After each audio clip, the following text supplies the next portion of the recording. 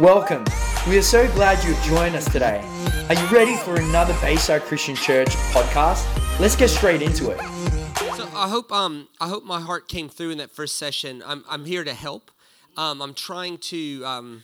I wanted to do something. My fear is that it might have been too much, but after getting feedback, I don't think it was.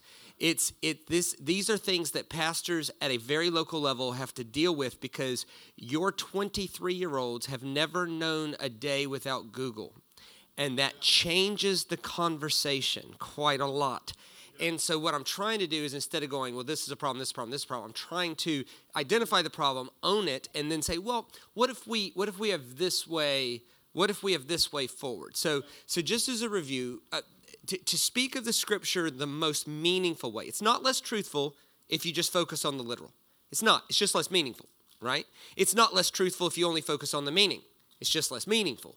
It's not less truthful if you only focus on the eventual. It's just less meaningful. Meaningful truth is best discussed when all three are examined. And it's not just examining it. It's not just the doctrine. It's the imagination of how that doctrine works. As communicators, just try this for the next 30 days.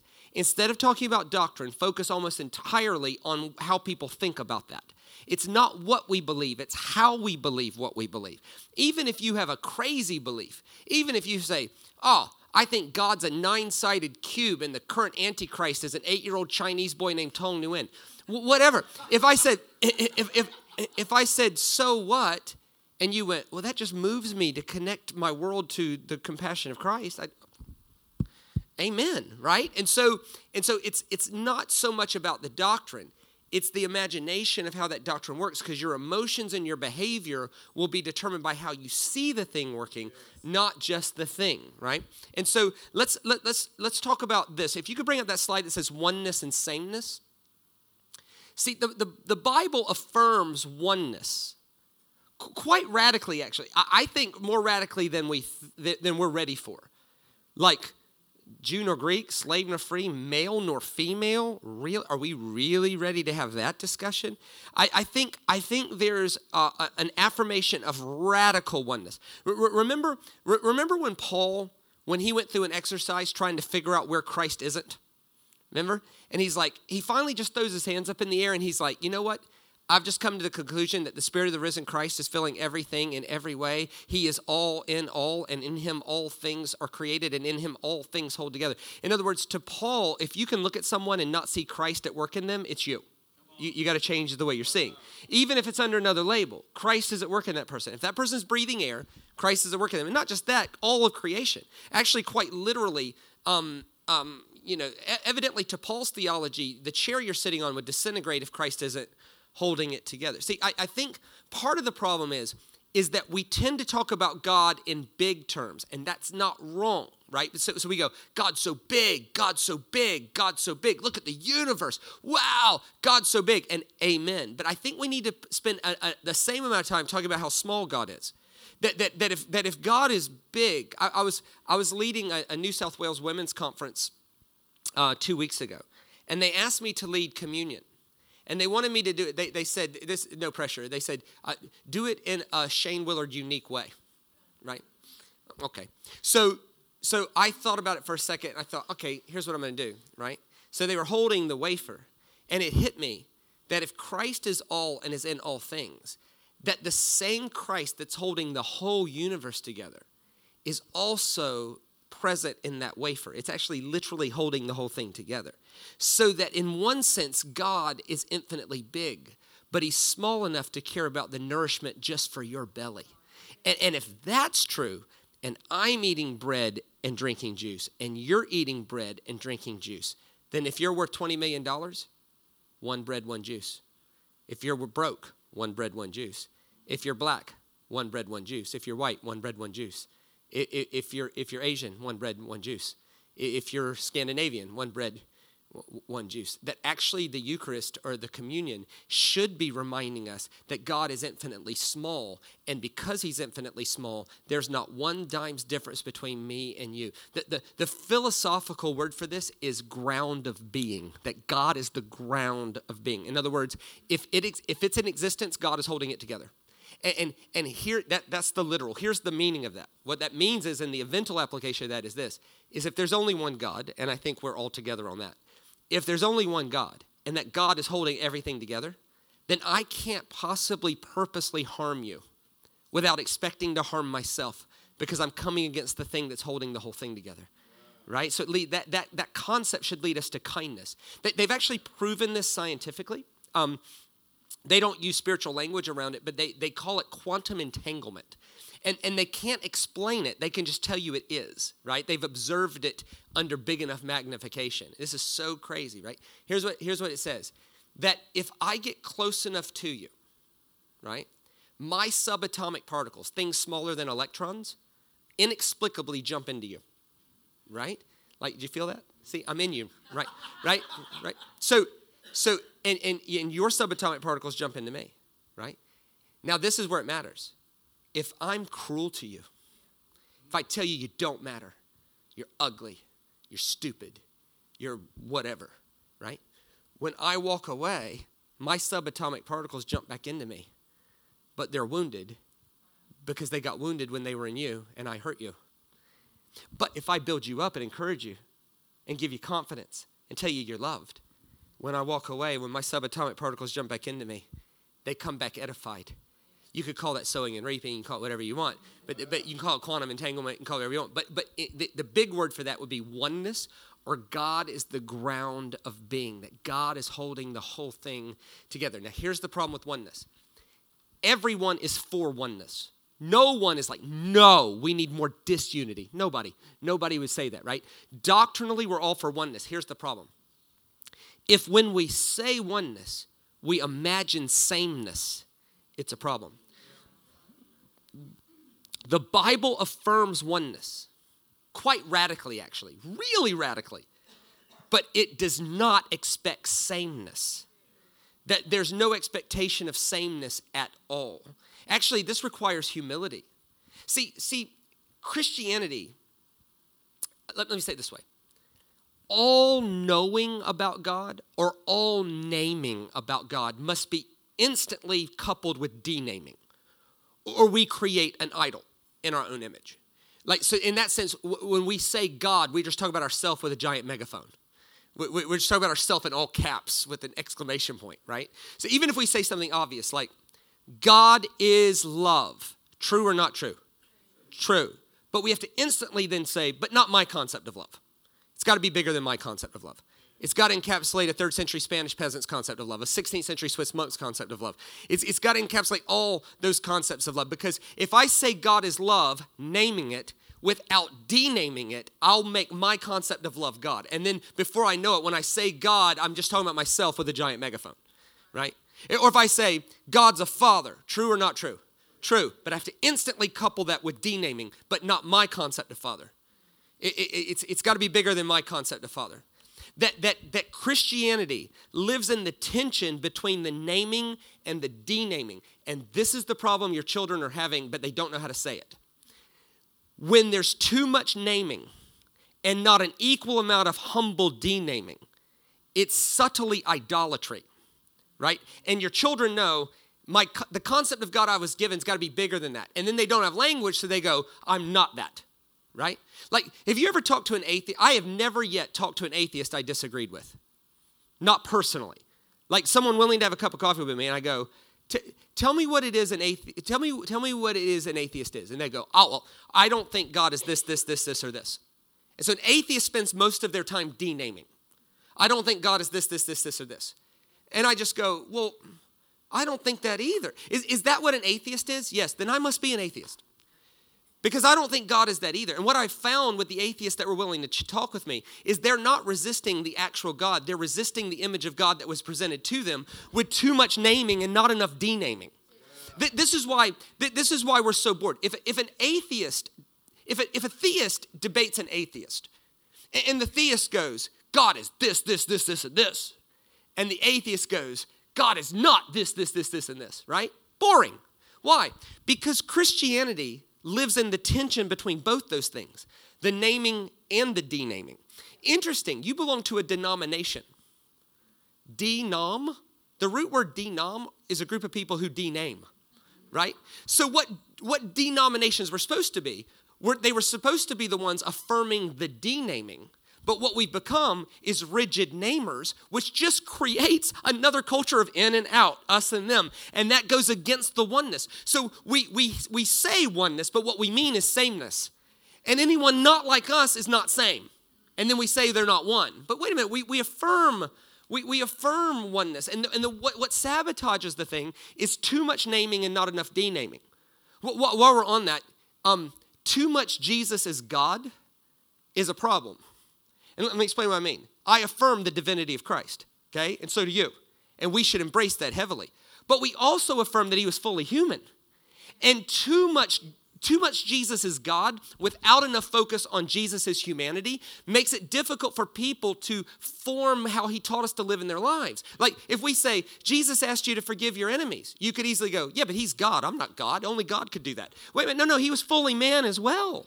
Right? And so we have to name and we have to dename. We have to listen to both sides and affirm both sides of the narrative. Oneness, yes. Sameness, no. You have to do mental hula hoops to say Solomon and Paul agreed on marriage.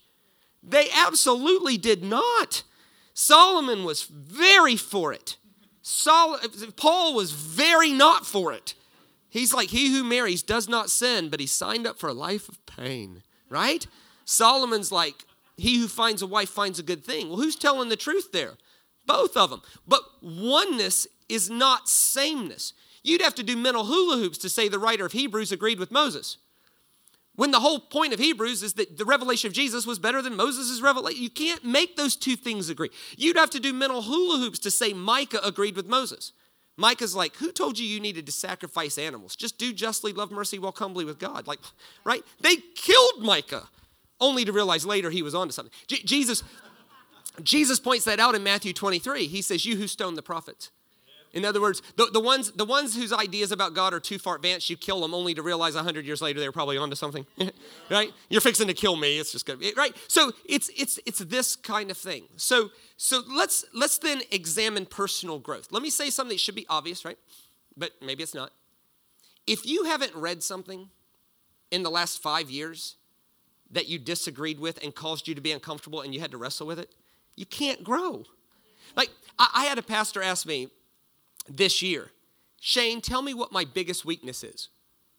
And he's a good friend of mine. I hated that. I was like, can we just put on a game? Like, I don't want to talk to you about your weaknesses. It could get awkward, you know? He said, no, I'm serious. I trust you. Why don't you tell me what you see as my biggest weakness? So I rolled my eyes and I said, what's the last 5 books you've read? He said, are you saying I don't read? I said, okay, we can add insecurity to the list. No. I'm asking, what's the last 5 books you read? And he told me. And they were all books from his tribe. And he would have closed every single one of them and said amen and been encouraged and uplifted in his spirit. And that's good. But none of them would have stretched him at all, right? And that's the thing. To be honest, I should probably read more books from his tribe because that's not my tribe. So I should probably read things that stretch, their books would stretch me, and I should probably do that. So let's examine how people grow. And given everything that we just talked about, hit the next one and then the next one, because we've already talked about the other one. Yep, and then, yep. So since we're all one, but not the same, how we navigate diverse facets with others matter greatly. Like, I've tried to come up with language for this, and I hope this is being helpful, right? So how do we process difference while honoring oneness? That's actually how personal growth works. We process difference and honor oneness without expecting sameness, right? Because remember, if someone understands 1/1000th of what God is, and it just happens to be different than your 1/1000th, if we just humble ourselves and listen to them, we might actually leave better, right? So let's say it this way. Next slide. This is the encouraging part. They dealt with this in the scripture. Like these good people, they dealt with these same things. This is what it says. But I, brothers, could not address you as spiritual people, but as people of the flesh, as infants in Christ. Now, I don't care how you read that. That's an insult. Bunch of babies, bunch of flipping babies, right? I fed you with milk, not solid food. That'd be like showing up at dinner and everybody else gets solid food and you get this bowl of soup because you can't handle it. It would be so insulting. For you were not ready for it. And even now you're not ready. For you're still of the flesh. Now watch Paul's definition of what it means to be fleshly. You would think it'd be idolatry or some sort of immorality. Watch this. For while there's jealousy and strife amongst you, are you not merely of the flesh? So let's just stop and wrestle with that for a second. Is there jealousy and strife amongst us in this room? I've traveled the whole of the world, primarily in churches, and jealousy and strife abounds. And actually, envy is the movement destroyer. Here's the reason why. The way envy works is normally reasonable people can rationalize doing violence to somebody. And so we actually secretly celebrate when someone bigger than us falls down. Because, if we had their budget, if we had their talent, then we're stuck out here. Right? Flesh, right? Keep going. Next slide. For when one says, I follow Paul, and another, I follow Apollos, are you not merely acting human? What then is Apollos and what is Paul? Servants to whom you believed, and the Lord assigned each. I planted, Apollos water, but God gave the growth. Oneness, but not sameness. It took me a long time to get comfortable in my teacher's skin. I was told early on, you're a good teacher, but you're not a good preacher. You better become a good preacher, you won't make it, right? So I tried. I said, who's a good preacher? They said, Rod Parsley. So I went and listened to all kinds of Rod Parsley stuff, and I tried to mimic his style. It was dreadful. It was just shocking. And not that Rod Parsley's bad. It's just Rod Parsley's Rod Parsley. I'm me. And I gotta be comfortable in that. So neither he who plants or he who waters is anything. That's a big statement. But only God who gives the growth.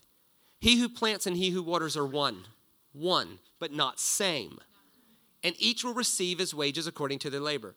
For we are God's fellow workers, God's field, God's building. So let me see if I can explore this with some language. Because once again, saying obvious stuff without language is frustrating. So let's see if we put language to it. So the one serving Jesus is an interpreter of Jesus, but not God himself. And that is a subtle line that we all flirt with. Richard Rohr makes the point. He says that the highest percentage of narcissists in the world are priests. Now, he could say that because he's a priest, okay? He's not talking about people. He's talking about himself. He said, think about it. We're called Father. We're seen as the answer person. We're seen as the conduit to God. How are we not supposed to have an inflated ego given all of these things, right? And so there's a subtle line between the one serving Jesus and being God himself. So there's a subtle line between interpretation of the master and being seen as the master.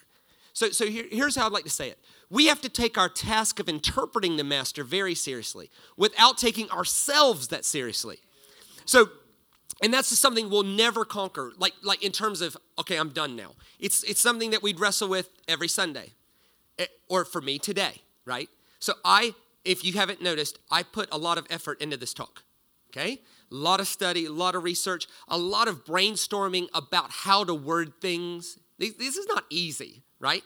So I took my task today incredibly seriously. But if I ever cross the line into taking myself that seriously, now when I say God, I'm just speaking of myself with a giant megaphone. And the way we can know we cross that line is if we get too offended when people push back, right? Like, it's like, wait a minute, okay, I'm just, maybe you have a point, you know? Maybe I could hear you out.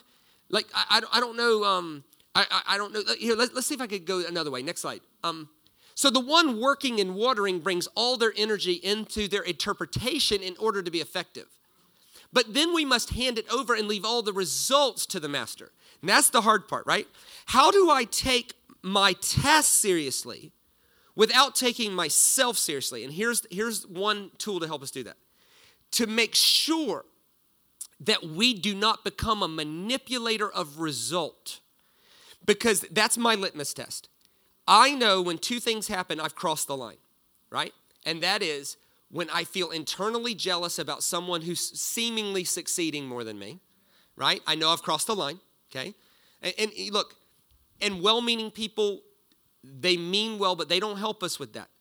You know, somebody comes, they think they're complimenting me, but they'll go, how come you haven't preached at that big conference? You're better than the one I just heard there. They're giving me a compliment. But what that does for me is if I've crossed the line is I could go, yeah, why is God promoting that person and not me? I am a better speaker than them. I say smarter stuff, right? They're just very basic. Actually, they make no flipping sense. They just say it in rhythm. Right? If you had somebody type out everything they said and you handed it to an intelligent person and you remove the rhythm, the intelligent person would be like, what is this? Right? And so I know when I can't celebrate God's gift on their life, I've crossed a line myself. right? And I do that. I don't mind admitting that. I think anybody who claims they've got total victory on that, I'm not lying. So I do that. It is getting better. But I know I have these internal markers now. When anytime I would secretly celebrate if one of those guys fell over, that's a problem. Because it doesn't honor oneness. It doesn't honor the ground of being, right? So I could take, the other thing, this is how I know, and this happens to me when I get tired. When I get tired. When I get tired, I get very flippant articulate. Like, if somebody annoys me, and it's not their fault, it's just I'm tired, I can border on, I've never been a cruel person. I'm not that. It's just, I could be real, I can feel it. I know I've crossed the line. And here's what happens. When I get tired, I can start to be ego-driven. And what I mean by that is I don't leave the results to God, so I manipulate the results so I'll feel better about my effort, right? And that's where we cross the line. Because here's the thing, right? If I could, man, this set me free, if I could set you free by being honest, authentic, and open, and I'm being pretty vulnerable here, right? That's okay. 20% of the world's starving. I don't mind that your phone accidentally went off. It's okay. How can I say this? When we become manipulators of the result to stroke our own ego, and we all do that at times, then it becomes a real problem. Oh my goodness. Remember, there's this one story in the Gospels, I can't give you the reference, but you'll know it's there, where Jesus is preaching to 5,000 people, which is just a Jewish way of saying a lot, right? No one was going 1, 2, 3, 4, right? And it's the most disastrous preaching moment of Jesus' whole life. He's preaching to 5,000 people. And it says, everyone walked out. Now that is bad. 5,000 people, and they all walk out of your message, right? And Jesus turns to the 12 and says, are you going to leave me too? And they go, no, but we don't mean to be Johnny Raincloud here, but they didn't buy what you were selling, right? And Jesus says, I know. But if my Father hasn't prepared their hearts to hear it, what hope do I have to convince them? Now that is Jesus Christ talking, right? And it hit me. If Jesus Christ, walking in human flesh, did not see himself as the agent of conviction, but rather a cooperator with what God is doing in people's hearts, how much more should I? That I should never feel a failure if someone doesn't respond. My task is to take my task seriously and to leave all the results and all the fruit with God. Because God, my task is nothing. It's God that gives the growth, right? So let's say it this way. Next slide.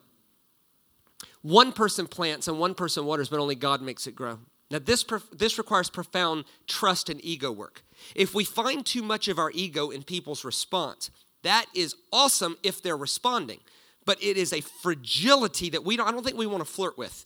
It requires us to find something in somebody else. Let's say it this way. None of us had the first word, and none of us will have the last word. And the tension in the middle will determine how well we handle differences.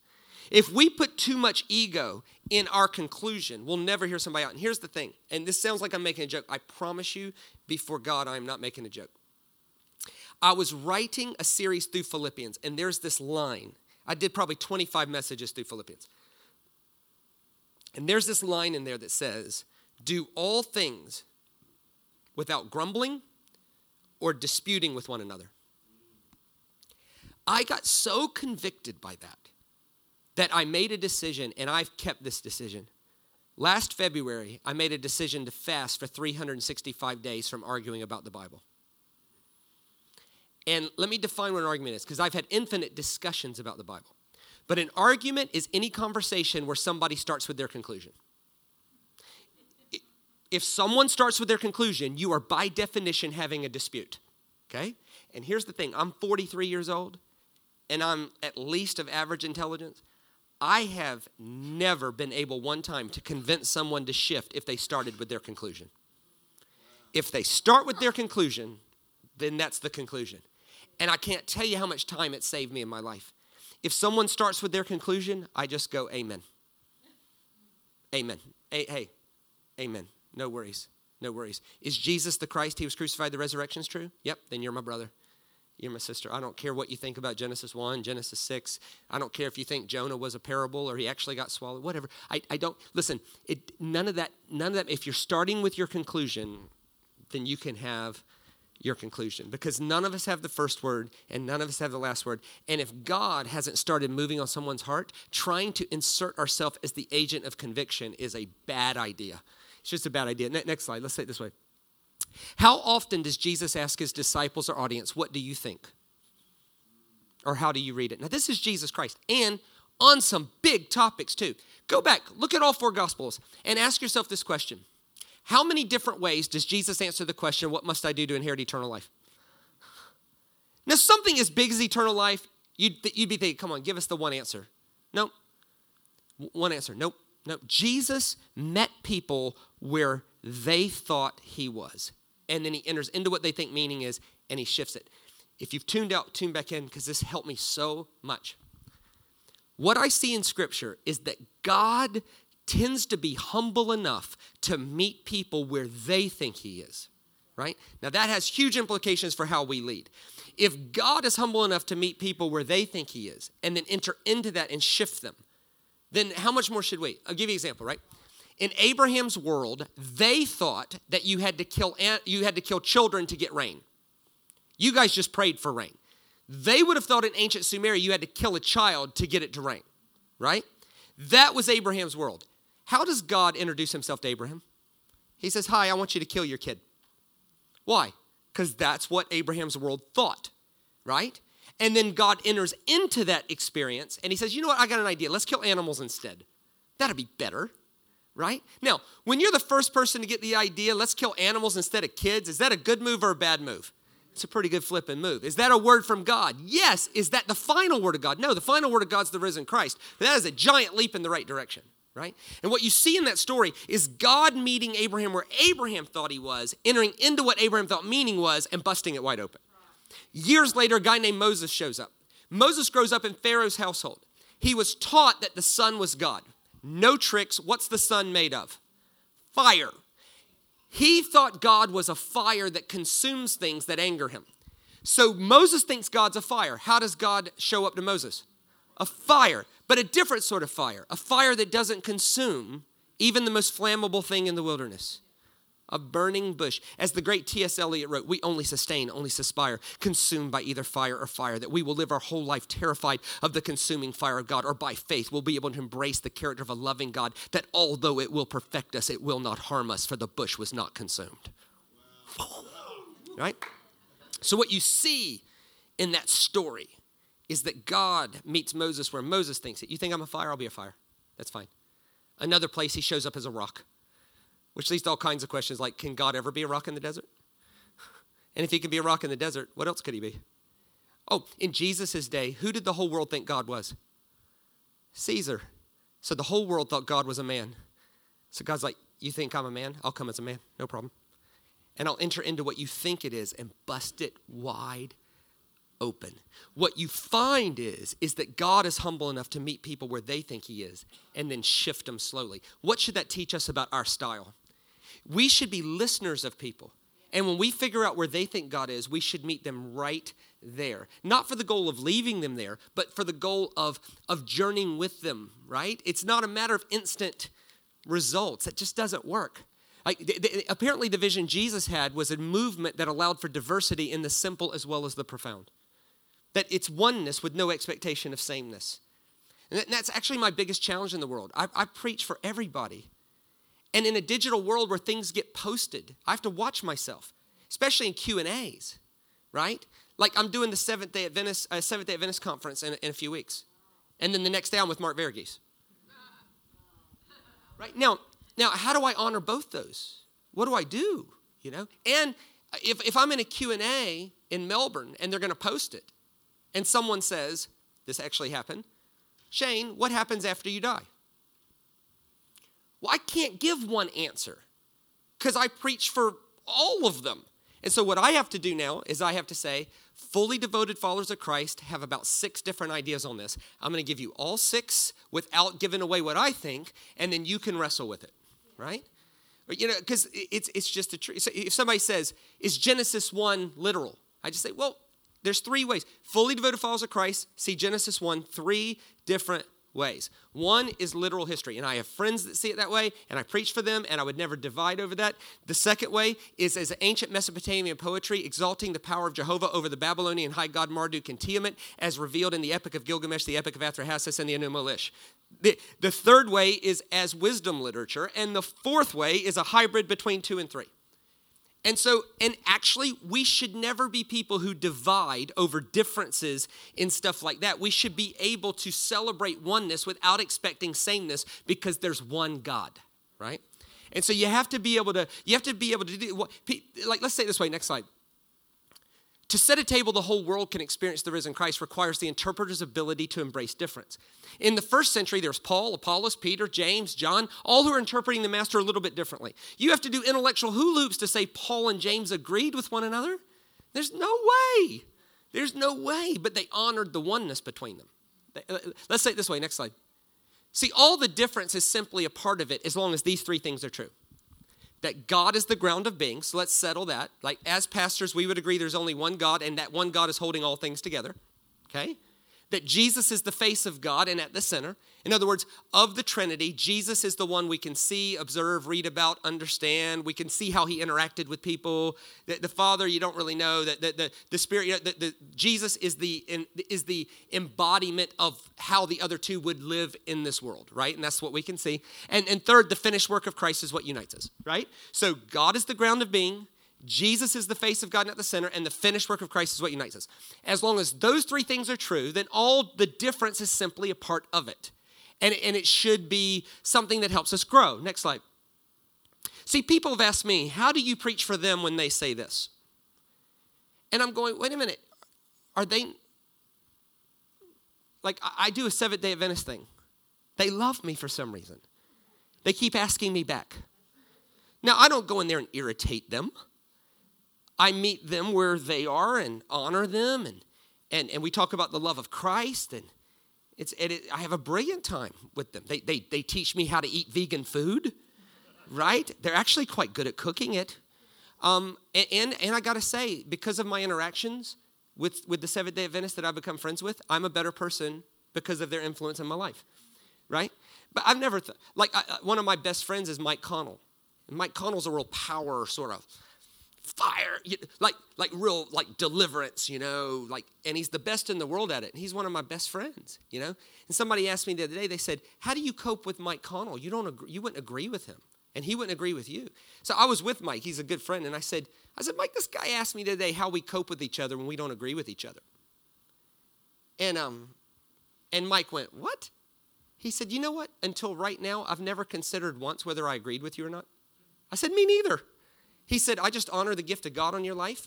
I know you love God, and just because you're a little different than me, I just find that enhancing to my life. I never agree with you. Like, really? See, any institution that doesn't allow for diversity and questioning is called a cult, right? So let's say it this way. Next slide. See, the resurrected Christ is our solid center. And if it's the solid center, then this should free us to handle all sorts of difference and diversity.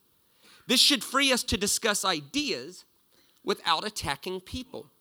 So, somebody said to me the other day, and they thought I would celebrate this. I don't know why, but they said, "Hey Shane, I was reading some book. I can't remember what it was, and on page 9 they said something I disagreed with. So I'm not listening to anything else they say." I'm like, "Are you 9? Like perhaps they've had a thought that you need to have. Just what's it going to harm you to? Is it going to threaten the resurrected Christ position in the world to hear it out?" Like the level of panic. Like I was really disheartened at the election. I was in Melbourne for when the election happened. And look, I'm glad that Scott Morrison's party won. Okay, fine. What disheartened me was the level of panic that Christians were exhibiting about what would happen if he didn't win. Like I was like, I'm serious. Oh God. If labor gets in, this was literally something said to me. If labor gets in, they're going to remove the plaque with the Lord's Prayer on it from Parliament House. And I'm said, so? Like if the Lord's Prayer is not active in someone's heart, taking it off a plaque on a wall, that's not going to do anything. And just a quick 40-second history of God. The God you serve overcame the primordial chaos and created beauty and order and creation as we see it, right?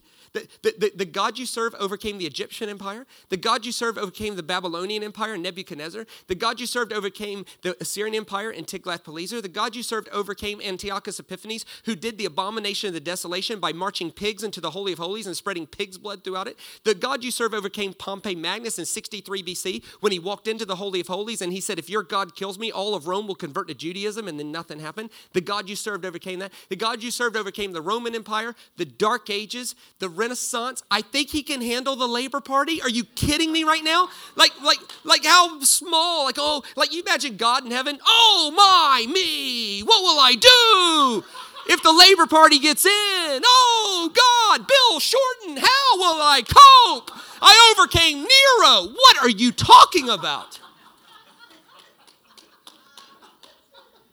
And all we do, and this is a problem for our kids, all we do is the smaller we make God, the more bored they become. Like God's threatened by a different idea, really? Then he's not God. God's threatened by that idea? Not God then. Not God. Come on. Not God. Or remember Jesus said, the kingdom of God is not observable. In other words, if you can see it, it's not kingdom. It might be a result of kingdom, but Jesus, it's very important that we never call our experiences kingdom, because as soon as we call our experiences kingdom, then anything not that is not kingdom. And actually, God's involved in the whole thing. These are things we got. Next slide. So what do we do with that eventally? What do we do with this? I think we have to acknowledge the dis-ease that the diversity or disagreement creates in us. Like when we read a new idea that wasn't what we were always taught, it's going to make us uncomfortable. And it's okay. Like we need to acknowledge that. Like, okay, that makes me uncomfortable. That's okay to say that. Like that makes me uncomfortable. But then there's two possibilities that are really bad. That someone's wrong and I need to round the troops to prove my point over theirs. Likely not. That's going to make you very boring. It's going to make you very, very boring. Likely not the case. And two, I will just separate myself and have nothing to do with the person causing the disease. And in that case, what happens is in 10 years, you come to someone and go, I'm just discouraged, I'm not growing. Yeah, but that's because we haven't allowed any assimilation of new information to come into our life. We've taken ourselves too seriously instead of the master. Our task should be taken seriously, but not ourselves. Like if we're walking out of here without being fully aware that our knowledge of God is so dreadfully incomplete that we have infinite amount of growth to go, then we're missing the point. Let's say it this way. Next slide. See, the problem is that sometimes disagreement is not what it appears to be. Sometimes disagreement is a poison that needs to be extracted. That's true. Some things are just, frankly, toxic. Sometimes disagreement, though, is the bud before the blossom. When I was a teenager, in the summer, I worked landscaping. It's where I decided to get a lot of education because I hated it. It was 42 degrees, 100% humidity, and when you're the 15 or 16-year-old, they put you on the whippersnapper, okay? And it's hard, man. Your hands hurt. You're dragging this thing around. It's heavy. You walk around 8 hours in 42 degrees with a whippersnapper. It's not easy, right? And all you want to do is you want to be the guy on the mower because the mower guy gets to sit, right? And of course, it doesn't hit you that he's 53 and that's where he is. But anyway, it's just at 16 you want to be that. And so the whippersnapper's job is to go around every building and get grass that the lawnmower can't get. And you get mad at the lawnmower guy because he inevitably leaves grass that he could have gotten, right? And you're going around. And we had this huge apartment complex that we had the contract for. It was so big, it took 2 crews, 2 full days. So it's 2 crews, 8 hours, that's 16 hours times 2. It was big, right? And my job for 2 full days is to walk around buildings and trees and getting grass that the lawnmower guy couldn't get. And it's so boring and so horrible. And like when people's animals go to the toilet and you hit it with the whippersnapper underneath the grass, it's unbelievable. It's unbelievable. Anyway, Anyway, so you just get bored. And so I came around the house, and there was these tall purple weeds. And they were shocking. And I just, zoop, right? 20 minutes later, the owner of the place comes out. He cut down my purple passion. He cut down my purple passion. Look, evidently purple passions are these very expensive things that take a long time to grow up. And then when they blossom, it's unbelievably beautiful, but only for a short period of time. And evidently what I thought was a weed was actually the bud before the blossom. And it was quite expensive because it cost me a week and a half's pay to replace them. So I had to weed eat for a week and a half for free just to replace this lady's purple passions. You know? So it's a lesson I don't forget. But I think personal growth's like that. I think sometimes we instantly think something's a weed because it wasn't what we were always taught. And instead of wrestling with it and instead of allowing something to change us, what we end up doing is we eradicate it just before it has its thing in our life. And so we have to trust the risen Christ enough to know, wait a minute, hang on, we can discuss anything without threatening his place in our life, right? Next slide. Let's say it this way. There's 4 ways to assimilate new information. Here are the 4 ways. This is a table metaphor. These are metaphors, not literal. Okay. If someone brings new information to our table, first thing we could do is consume it all. That's the first action. I like that, I consume it. Right? The second thing we could do is see one thing we don't like about it and vomit it all up. So we go, no, that one, all that's fine, but that one thing, no, I'm going to vomit it all up. The third thing we could do is tolerate it. So tolerate it would be, you know what, it's not too unlike us. We'll have a pinch of that. We'll tolerate that. The fourth way is to accommodate it, which is it's a little bit too unlike us, but we'll let it be on the same table and people can make their choice. It's a matter of personal conscience, right? So when someone brings us new information, we can consume it, vomit it, tolerate it, or assimilate it. And I would suggest that for us to grow, we have to deny all 4 of these. I think all 4 of these are rotten, and here's why. All 4 of these assume that we already know the truth, and we get to be the judge of what we assimilate and what we don't. It assumes that we're already right, and whatever I add or subtract is up to me because I'm already right, and that'll stifle your growth. Actually, instead of judging new information, if we disciplined ourselves to be judged by it, we would change more. We would actually be more effective. I love this quote by Thomas Merton. He's a Catholic priest who's a genius. He says, disagreement and diverse interpretation is often the elixir that moves the former version of yourself to a better version. If the you from 10 years ago saw the you of today and did not think you were a heretic, then you're not growing. So true. The reason you don't think you're a heretic today is because you grew incrementally. But if the you of 10 years ago saw the you of today without the context of all the little changes, you wouldn't be very happy with yourself. And if you would be, then you're not growing. If you want to test for this, find a recording of a message you did 15 years ago and listen to yourself without throwing up, right? It is like, did I actually say that? Did I do that? Now, great teaching is not meant to be agreed with, nor disagreed with. It's meant to be wrestled with. So let's wrestle a little bit. Is this a weed or a budding blossom? That's the question. The thing I'm wrestling with. If you're not wrestling at all, wrestle. Like find a book to read you don't agree with. I don't like to read books I totally agree with. I find it boring. I probably need to read more edifying, like uplifting. I probably need to read more books of that nature. But I find reading history or reading some philosophy or reading some theology that's not from my camp, I find it edifying because I can wrestle with it. I can actually admit I don't get what they're saying there, and that's okay. That doesn't threaten Jesus, doesn't threaten me, it doesn't threaten God's work in the world. It's actually okay. Is this a weed or a budding blossom? Let's say it this way. Do I ignore or escape disease to the point of stifling my own growth? Do I go, wait a minute, I just can't handle how uncomfortable that makes me, so I'm just not going to read. I'm going to ban that book. Ban the book. Christians started banning books. What are you, Hitler? Like we can't. My church, we don't read anything by that author. Oh, you've banned the book?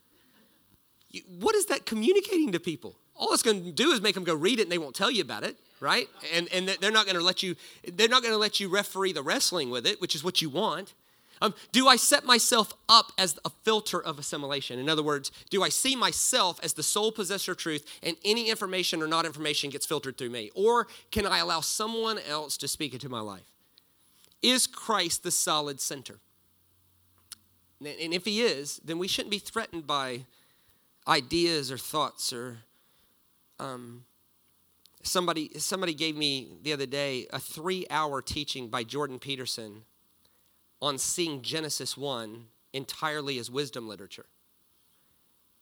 And I got to tell you, whether I agree with him or not doesn't matter. His application about what Genesis 1 means for how we live today was unbelievably compelling.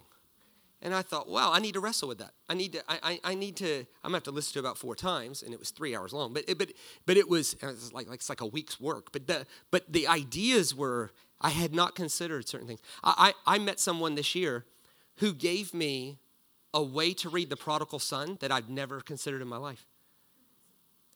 It was Peter Rollins. So I was sitting at coffee with him, and he was like, Can I run something by you? And he gave me a reading of The Prodigal Son, not to replace the other readings. See, I'm trained by a rabbi. Jewish people, Western white people approach the Bible with, I don't want to be wrong. Give me the one interpretation, the one right thing. Jewish people approach the Bible with, I don't want to miss out. You know, like, oh, if you got a new reading, tell me. I want to add it to my diamond, you know. I want to add it to my arsenal of how to see the story. It makes it way more compelling, you know.